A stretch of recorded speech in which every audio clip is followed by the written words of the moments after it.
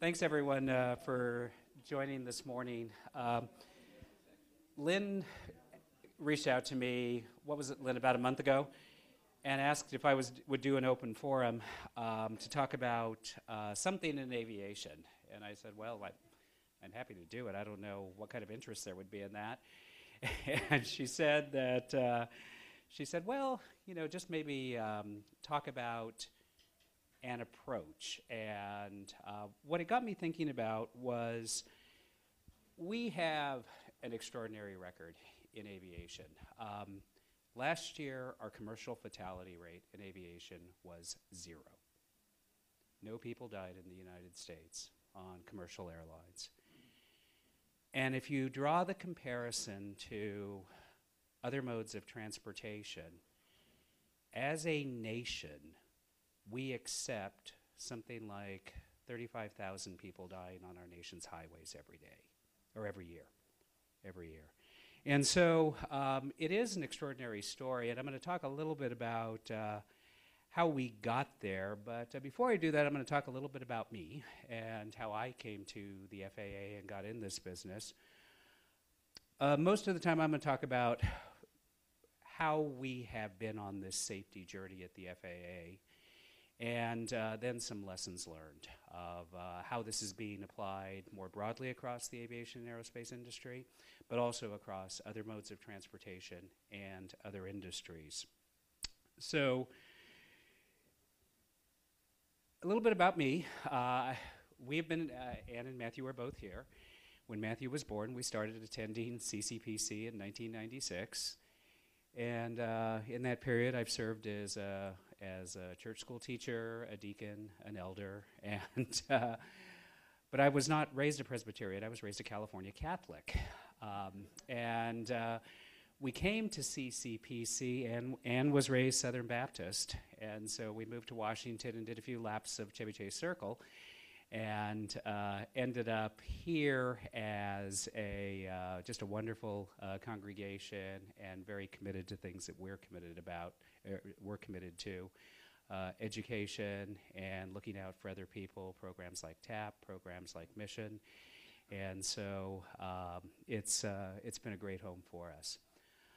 My background is I was a political science major, got an MPA, and I was not, I never really thought of myself as a tech guy, but the FAA hired me for that reason. What they were looking for was somebody who had a background in technology, who understood how to deploy technology in a government setting. And in my previous life, I had worked for a company that was responsible for the development of the deployment of the EasyPass system, transit smart card systems, and other transportation technology applications. I was not a conventional choice to head the FAA, and that was a little bit controversial. I am not a pilot. I had never worked for an airline, had never worked for an airport, never worked for a manufacturer. So in short, I knew nothing about aviation, which was essentially the story. And the story of how I got there is I was hired as a technology guy to be deputy administrator. My predecessor resigned, and so I guess you could say I became the accidental administrator. But the president saw fit to nominate me, and I was confirmed by the Senate in January of 2013. In actually a rare thing. One of the things that is often noted is I was unanimously confirmed by the Senate, so clearly they did not know what they were getting into. But a little bit about me. I am a big believer in what we call in aviation CDM, collaborative decision making, and a lot of other industries adopt that as well. But the power of working with stakeholder groups to deal with real complex problems. And so that's what I want to spend the majority of time talking about. A little bit about our industry. On any given day, somewhere between 1.5 million and 2 million people are getting on airplanes. And they are thinking about a lot of things. But the things they are thinking about are typically what the TSA line is going to be like, They might be thinking about why they had to pay that upgrade fee to get a seat assignment that was halfway decent. They may be wondering about that meal cost. You know, how can the airlines charge you $10 for a plate of crackers? But interestingly, they are not thinking about whether it is safe. Now, when I was growing up, I remember in every airport, there was a little life insurance kiosk that when you would walk in to catch your flight, you could buy an insurance policy for that flight. And one of the things that we in the industry are quite proud of is that we essentially put that industry out of business. They are still there, but they are much harder to find. That's about 30,000 flights on a given day. Those are not all the flights. Those are the flights that our air traffic controllers are talking to. But the vast majority of the airspace over the United States is what we call uncontrolled airspace, where pilots fly based on old principles like see and avoid, sense and avoid. It is their responsibility to ensure that they're looking out for other aircraft. And a lot of general aviation, private pilots, that's how they fly. And we are in the midst of the safest period in aviation history. I mentioned we had 0 fatalities in 2015. But I think the important thing is it's been a lot of hard work, and it wasn't always that way. Many of us remember one year in particular, 1996. 1996, we had about 360 fatalities in the United States in commercial aviation. 2 very high-profile crashes, ValueJet 592 in the Florida Everglades, 110 people lost their lives. That was followed shortly thereafter by TWA, it says 80 there, it's 800. 230 people died when an aircraft exploded after departing New York's Kennedy Airport en route to France.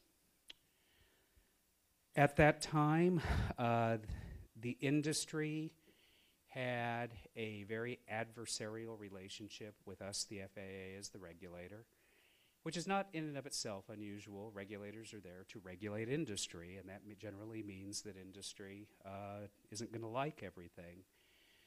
But it was adversarial in the sense that they told us we could only obtain information from airlines, from manufacturers, or anyone else in the system if we had a specific regulation requiring it. There was no culture of widely and commonly sharing information. And that was also a time where labor relations between the airlines and their employees were not all that great as well, particularly airline pilots. Well, you know, 96 was a pretty bad year, and not surprisingly, there was a significant decline in public confidence, both in the industry, and a lot of people were asking the question that was the FAA correctly set up, or could it possibly address this this big problem, this lack of confidence that was existing in the public there. There were 2 commissions that were put together to study this issue. The first was a White House Commission on Aviation Safety and Security, and they published a report that set an audacious goal: reduce the commercial aviation fatality rate by 80% and do it in 10 years. And everyone laughed. No one believed that that was even in the realm of possibility, that there is a sense that things will always happen. And what you need to do is just assume that that is going to happen. That was followed by a congressionally chartered commission, the National Civil Aviation Review Commission, and they put forward a concept which was essentially a direction to the industry, which is you guys have got to figure out how to work together. And it tasked us to develop a comprehensive integrated safety plan, but more importantly, to develop performance measures and specific milestones of how we were going to hit that 80% reduction over a 10-year period. The solution that was put in place in 1997, the next year, was something called the Commercial Aviation Safety Team, or CAST. It's an industry-government partnership. I'll talk a little bit more about who the players are. But its major purpose was to share data so that airlines, aircraft manufacturers, the government, would be in a position to share information about where there might be risk in the system, and then to develop, through a consensus process, decisions on how we're going to deal with those, how we're going to set priorities, and how we're going to address the risk in the system. Now, that's a really hard thing to do because, think back, and no one trusted each other. And so why on earth would they voluntarily share proprietary business information with one another? Well, the way they sidestepped it back in 1997, it was pretty interesting, was, okay, everyone said, okay, we don't trust each other. I don't trust you, you don't trust me. But we both, all of us, understand a contract. So what they put in place was a contract of the conditions under which data could be shared and what would happen if the contract was breached. And so, essentially, they used the contract as the proxy to enable them to get to trusting one another. So you think about it, a contract's by definition an adversarial document, because what you want to document is what everyone's responsibilities are. Looking back, everyone feels that it was the structure of the contract that enabled us to build trust, which is an interesting way of looking at that. Well, I mentioned it was a partnership. On our side, it was, the FAA. But we had a lot of other agencies of government that were involved in this as well. Many that deal with aviation security as well as aviation safety. People that deal with consumer advocacy kinds of issues. On the industry side, it was all of the usual alphabet trade associations, but then every one of the individual carriers and all the manufacturers. The important thing was we also brought in international participants. And what we really wanted to address was, yes, we're an important market. We're something under half of the total global aviation market, but there is a lot of growth taking place in other parts of the world, and aviation is very much a global industry. The strategy that was developed, I mentioned the principal purpose of putting CAST together was to develop data. And so it started with baby steps, which was, let's share information on incidents or accidents. Something happens, we should share everything we know with others in the industry. And as that sharing takes place, others can make a determination, are they seeing the same things? Or are they seeing different things? Or are they seeing things that might suggest that we need to go in a completely different direction? In fact, let me give you an example of that. Here in Washington, we have a lot of restricted airspace, just because of, for security reasons. And there was one airline just in the last couple of years that found that their crews were, on a consistent basis, making an error on the departure from Reagan National Airport that was causing them to clip the restricted airspace that's there to protect the White House. Now, they made that data widely available and expressed that in their view, the problem was a particular pilot-aircraft combination that was suggesting to them they had a training problem. They needed to introduce new training for their pilots. When it was shared broadly with all the other carriers that use Reagan National Airport, what we determined was that you could not assign it to a particular aircraft pilot combination. many were having this problem. And what it ultimately led us to do was to redesign that departure procedure for Reagan National Airport, because effectively we had designed a procedure that a very large percentage of pilots and the flight management systems of aircraft could not fly. But that's what you get when you're actually putting data together with others across the industry. So what does the data tell us? What are the priorities that come on it? This is an important point. Consensus. CAS does not operate under majority rule. What it moves forward on are programs for which there is broad consensus to address longstanding safety concerns. And then what we do is we take those priorities and implement them here at home, as well as sharing them with our partners throughout the world. So what's the result? Our goal was to reduce the fatal accident rate by 80% over 10 years. We reduced it by 83% over that first 10-year period.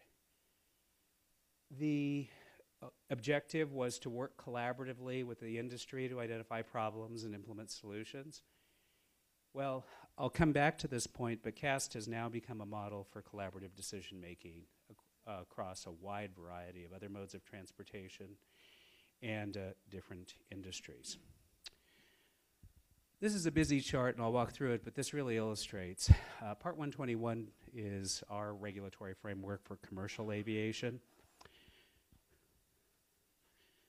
1996, ValueJet and TWA, 360 fatalities. September 11th, 2001. In 2006, we lost Comair 5191, Lexington, Kentucky. Colgan Air, Buffalo, New York in 2009.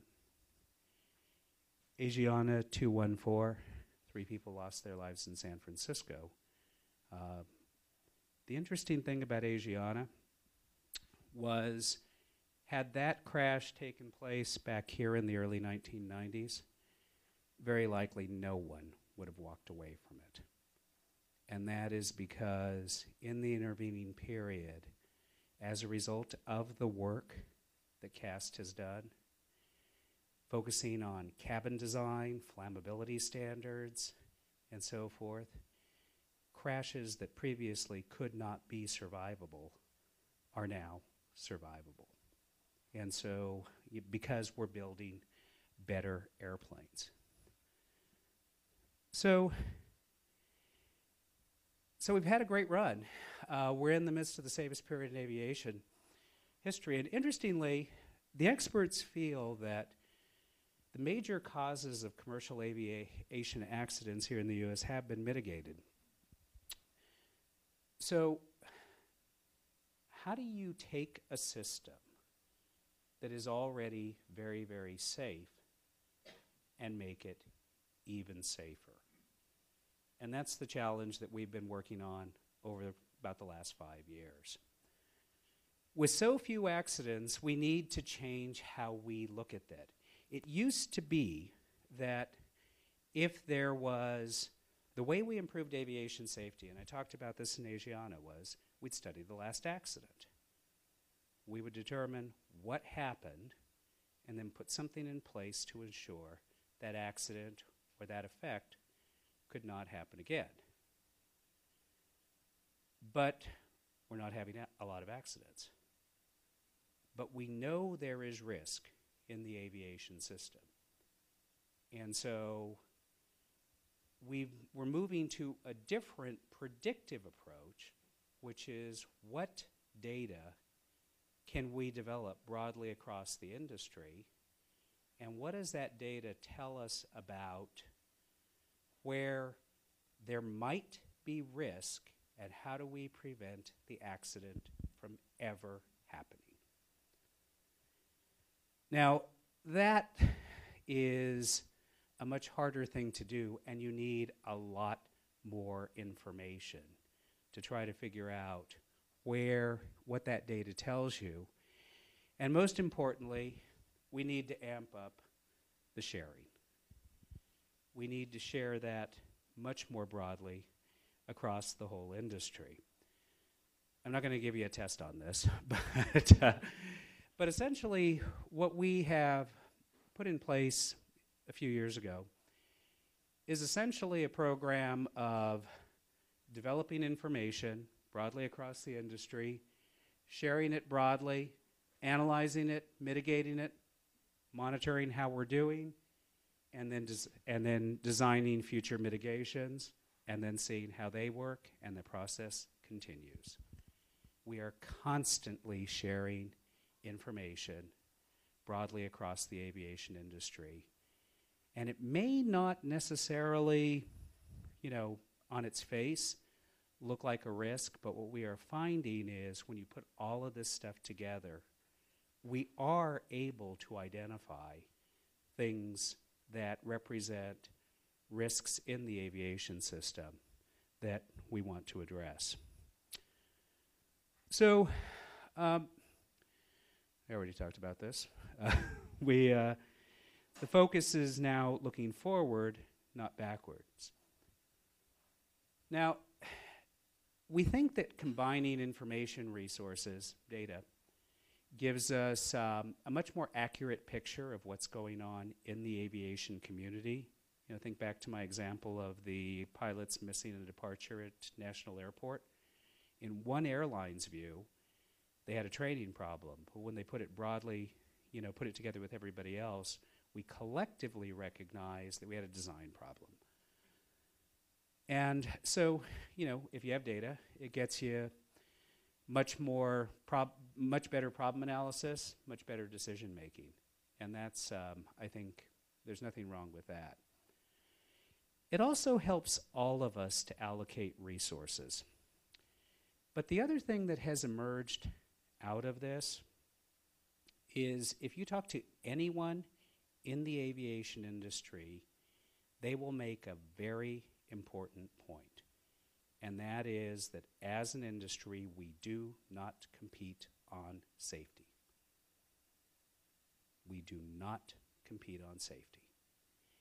Anything related to safety is widely shared. Compare that with 5-star safety ratings for automobiles. Effectively, the manufacturers are competing on safety. And I think everyone in the aviation industry will tell you that it is extremely important that we never lose that characteristic.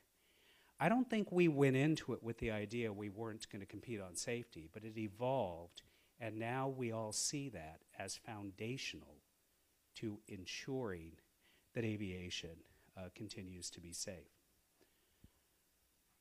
A couple of years ago, I asked our team to think about how do we codify all of this into a set of initiatives that we can continue to drive data sharing and assessment of risk. We're really good at acronyms. They came up with something called RBDM, risk-based decision making. And in essence, what we're really trying to do is ensure that we have industry-wide processes we can use to share information. We have a commitment to systematically use it on a regular basis. And as a result, we get much better informed decisions coming out of the back end of it.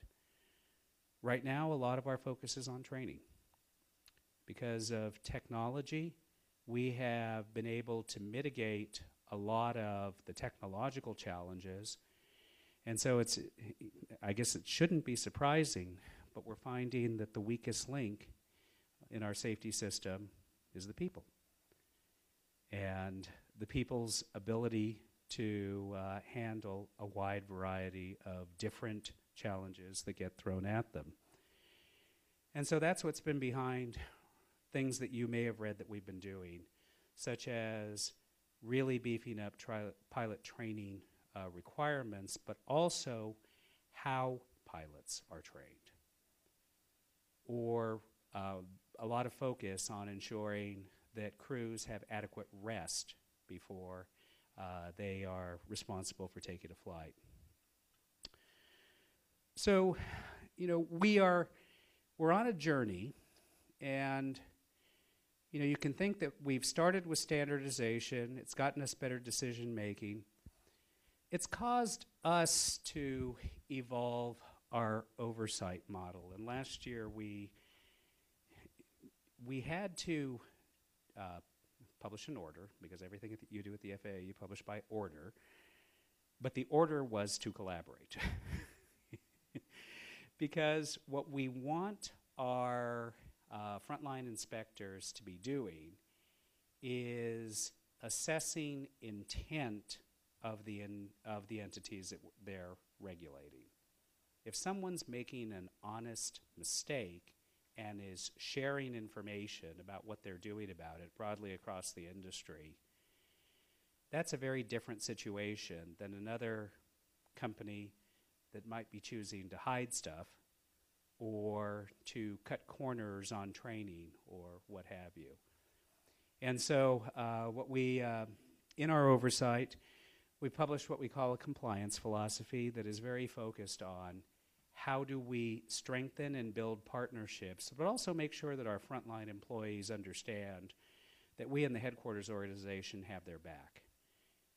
Because fundamentally, you know, people that are aviation safety inspectors, there's a lot of a cop mentality there, and they're very comfortable in worlds which are black and white. You know, this is the rule, you either meet it or you don't. And we've given them guidance which now says, you know, we want you to look at data, and what that translates to an aviation safety inspector is you're asking me to interpret shades of gray. And what if I get that wrong? How are you going to react? And so what we've been putting in place are the management tools and processes to help them understand we will have their back and that we can apply this much more broadly. Now there's been a lot of interest in this approach. Right now we're applying it to a whole new regulatory challenge, which is how do we regulate unmanned aircraft, drones. Just to give you a sense of the growth of unmanned aircraft, we today on the Registry of the United States have about 570,000 drones, drone operators registered, 570,000 recreational and commercial users. And we've only had that registry in place since mid-December of last year. To put that in perspective, on the aircraft registry of the United States, we have 320,000 aircraft, and it took us 100 years to get there. So this is moving at a significant pace. But when we put the registry together, what we did was we brought together the drone industry, the traditional aviation stakeholders, and in a 60-day period, we're able to design an online system that, and make it effective, that is very easy to use. And when it went live last December, I thought we got the highest compliment when a technology company in Silicon Valley said, this doesn't look like a government website.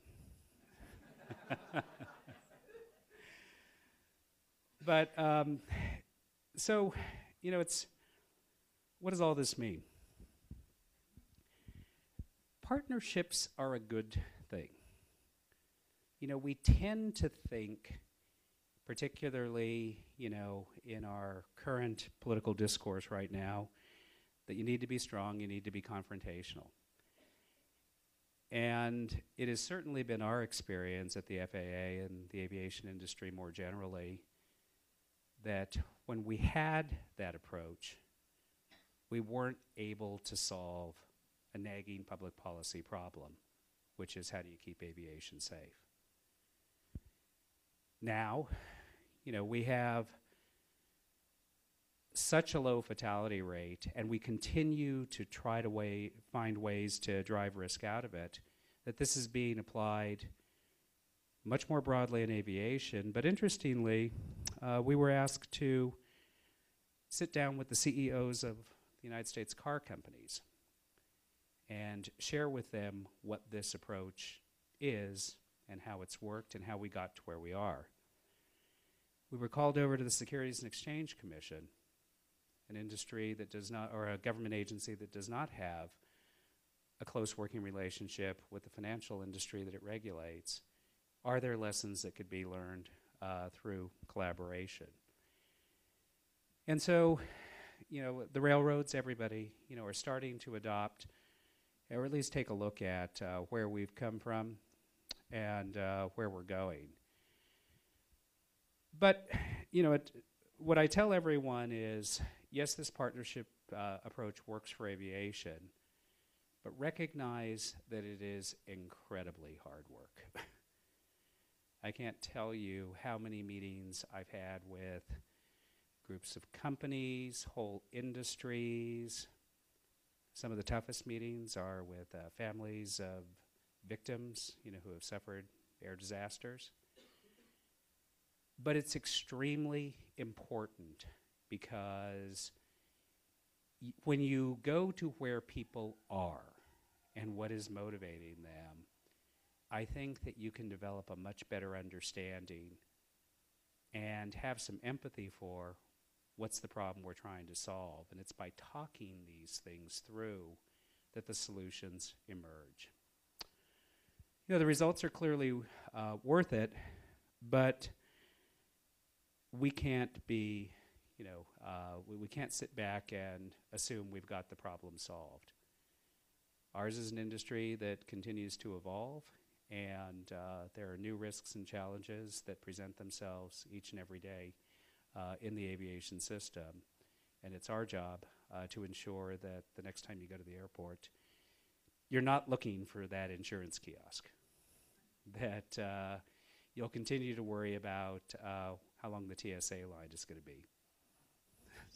So anyway, thank you very much. I'd be happy to answer any questions you have. Libby.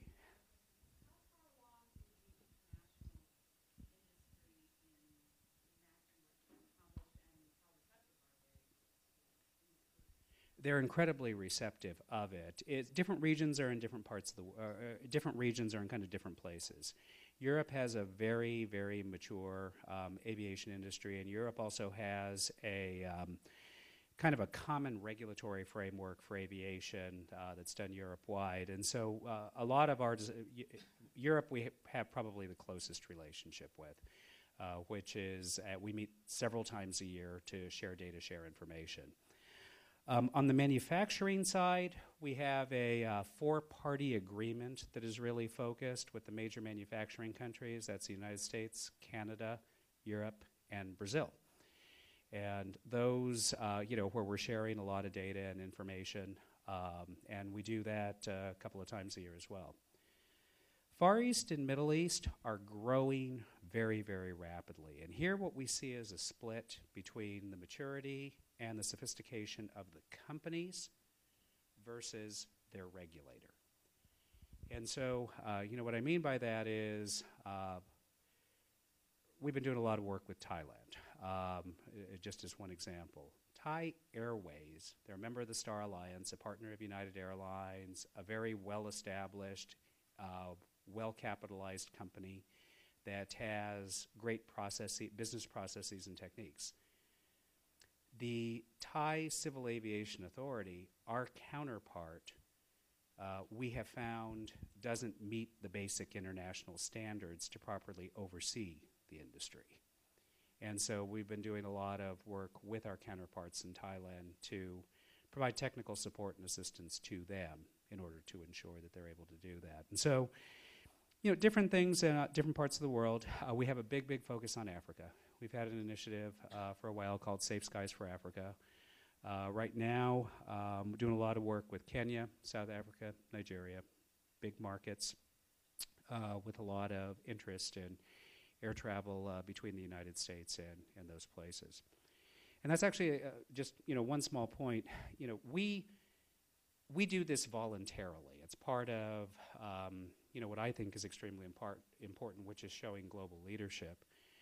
But our principal focus is on markets that our carriers want to serve, or where there's interest in that country in providing service to the U.S. Because fundamentally, legally, our responsibility is to the U.S. industry and to U.S. passengers, no matter where they're traveling. So it's driven by that. Yeah. But don't you think the aviation industry is a little different from other transportation modes? I think there's a real survival interest on part of the carriers to be 100% safe. Mm-hmm. And I would almost argue or say that any carrier that has, say, a couple of accidents in a row, that'd be probably be the end of their life. No, aviation. Go out of business. Yeah, aviation is, no question, it's different. And fundamentally, we as a country are only going to promulgate regulations that we as a people are willing to support. And we as a people have decided that we have a very low tolerance for aviation disasters. And so there is this expectation that someone, and it's in the United States, it's the FAA, is going to ensure that the system is safe. And we don't have that same standard in other modes of transportation. I think that I wouldn't expect that anyone in public transit, railroads, or even the highways would adopt everything that we are doing, nor should they. I mean, the industries are very different. But when we sat down with the car companies, what they were really interested in was, are there some lessons that could be learned? And the one thing that they really focused on was hearing 3 different airline CEOs say, we will never compete on safety. Which was really an aha moment for, some CEOs of some pretty important companies. And so if safety is our highest business, why are we making it a competitive factor, was where that discussion went. And I don't know whether that'll go anywhere. And our counterpart agency made the comment that they had, the National Highway Traffic Safety Administration made the comment that maybe they were somewhat culpable of that too, because they broadly promote the safety ratings of car companies. And so, it's one example. Is there a lesson that you can learn from that? I think in the case of the discussions we've had with the financial industry, they were very interested in the fact that we started out with a very adversarial relationship, and that the way we established trust was to basically enter into a contract rather than trying to say, trust us. That it might be an interesting roadmap of how you can use something that they're comfortable with and they're used to achieve a broader objective. So, yeah, but they are very different. Yeah.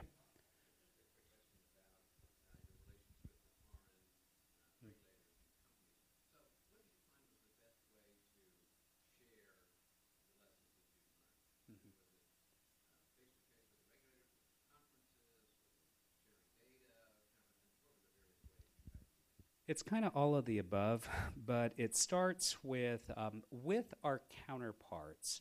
We have a number, we've started to establish a number and are doing more of it, just regular meetings where you bring everyone together. With the Europeans, that's like a couple of times a year, and we go back and forth, and they always take us to Paris, and we go to Cleveland. But it's, and they're pretty intensive, multi-day, sometimes week-long sessions. And they have, what is important is you have a specific topic. It cannot be a meeting to talk about how we cooperate. It's got to be, we want to address this problem. So right now, a big one is cybersecurity on the manufacturing side. That how do we ensure that as overseers of the manufacture of aircraft that are increasingly technologically dependent, that there are the appropriate controls and so forth in place. And so it's a lot of information sharing of what we are seeing, what they are seeing, how systems are being engineered.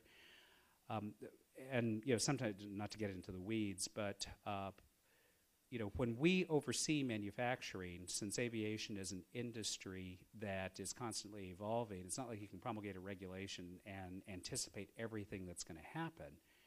And so sometimes it's sitting down with our counterparts saying, we are thinking of addressing this evolution of this new system in this way.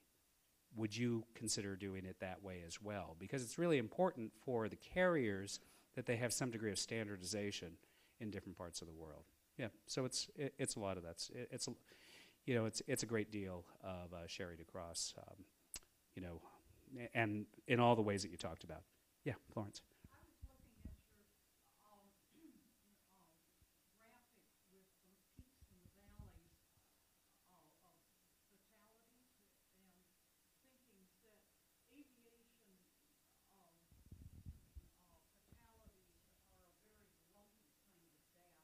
Yeah. Mm.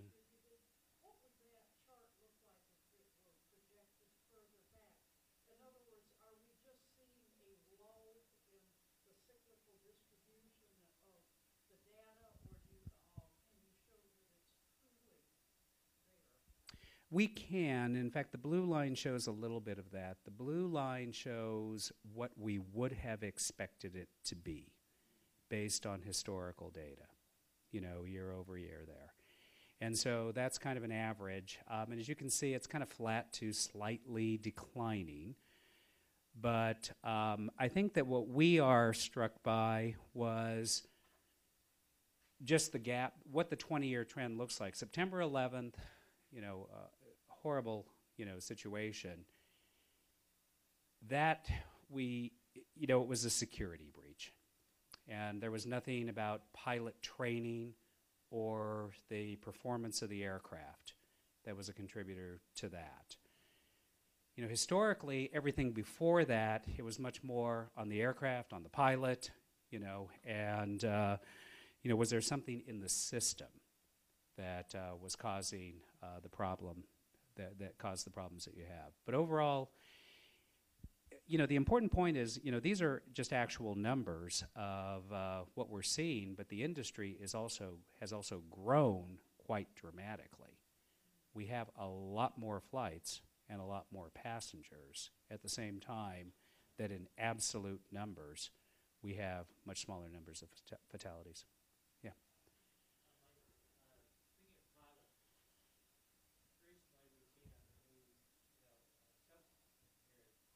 Mm-hmm.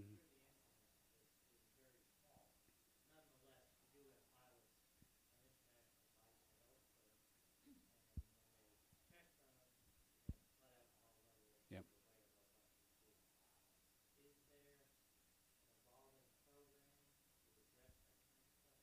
There is, and we've actually had a mandatory drug and alcohol testing program in the U.S. for quite a while now. Other countries have been slower to adopt that, and particularly as a result of just even the last few months, we're seeing a lot of activity in Europe really to try to strengthen their drug and alcohol testing regime. Drug and alcohol testing is something that's really interesting, though, because interesting in the context of a challenge that the principal impediment to it in many countries is what their laws are related to privacy. And that is, which is not a problem that we have, but we experience it when, for example, a lot of our companies might have a repair station located in another country. And as under our regulation and under their corporate practice, they might have a mandatory drug testing program which they are unable to implement in a given country, just because where their law might provide only for them to do drug testing if there is reason to believe that there might be a problem there. So, this is something that we're continuing to focus on. But the point you're making is a really important point, and that is that Increasingly, the challenges we're seeing in aviation safety are on the human side, not on the technological side, not on the system side, and that's going to get a lot more focus. Elsie?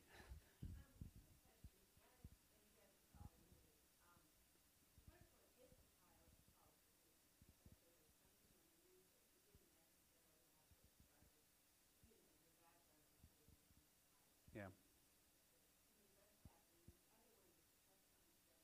Mhm.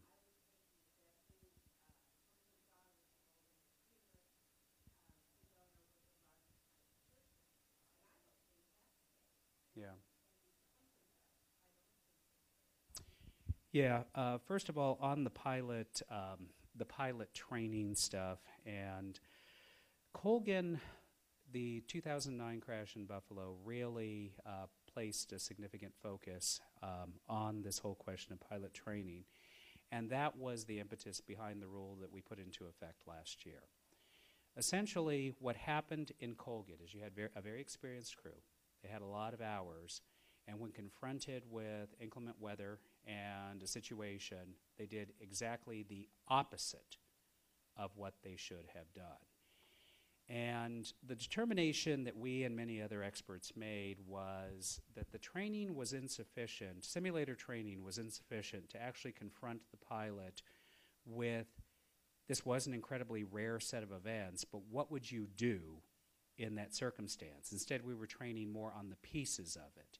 How do you get an airplane out of a stall? How do you deal with inclement weather? How do you deal with loss of visibility and so on down the line? And in Colgan, they were dealing with all of that at once, plus the crew was pretty tired. And so that's what has, I guess I want to going back 4 years, we've done flight duty and rest, first officer qualifications, and pilot training. All of those are very focused on how do we up the qualifications and the proficiency and performance of pilots. We have one more big one that we're trying to deal with, and it's consistent with our data sharing approach, and that is having consolidated records of everything related to a pilot. It's kind of our version of HIPAA, and it's about as difficult, but we're working our way through it. Comfort animals on planes. This is where we kind of get into what's a shared regulatory requirement of us versus the Department of Transportation. Before the airline industry was deregulated in the mid-'70s, there was another aviation agency called the Civil Aeronautics Board, and they regulated airfares and everything related to the consumer side of aviation. We deregulated the industry in the 70s. There were some residual functions that were retained, and those are housed at the Department of Transportation, not us. And the idea that Congress had at that time is you want the FAA focused only on safety, and you want somebody else worrying about lost baggage and on-time performance and all of that kind of stuff. Now, what you're identifying, Elsie, is where that starts to cross over. When does a passenger convenience start to become something that represents a safety hazard? The basic threshold that has to be met is that you have to be able to evacuate a plane in 90 seconds, pulling the emergency exits. And if they can test that that can be done, which is why they limit numbers of animals on aircraft, then from a consumer standpoint, then it becomes more a consumer issue than a safety issue. Personally, I happen to agree with you. I've been on planes where there's been a big dog sitting on my feet, and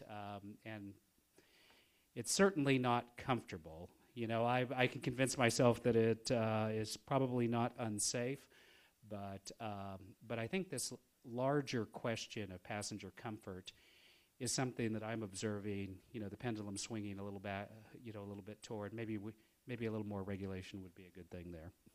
Yeah. Okay, Lynn. It's time to go. I can hang around if people have other questions. Okay, thank you.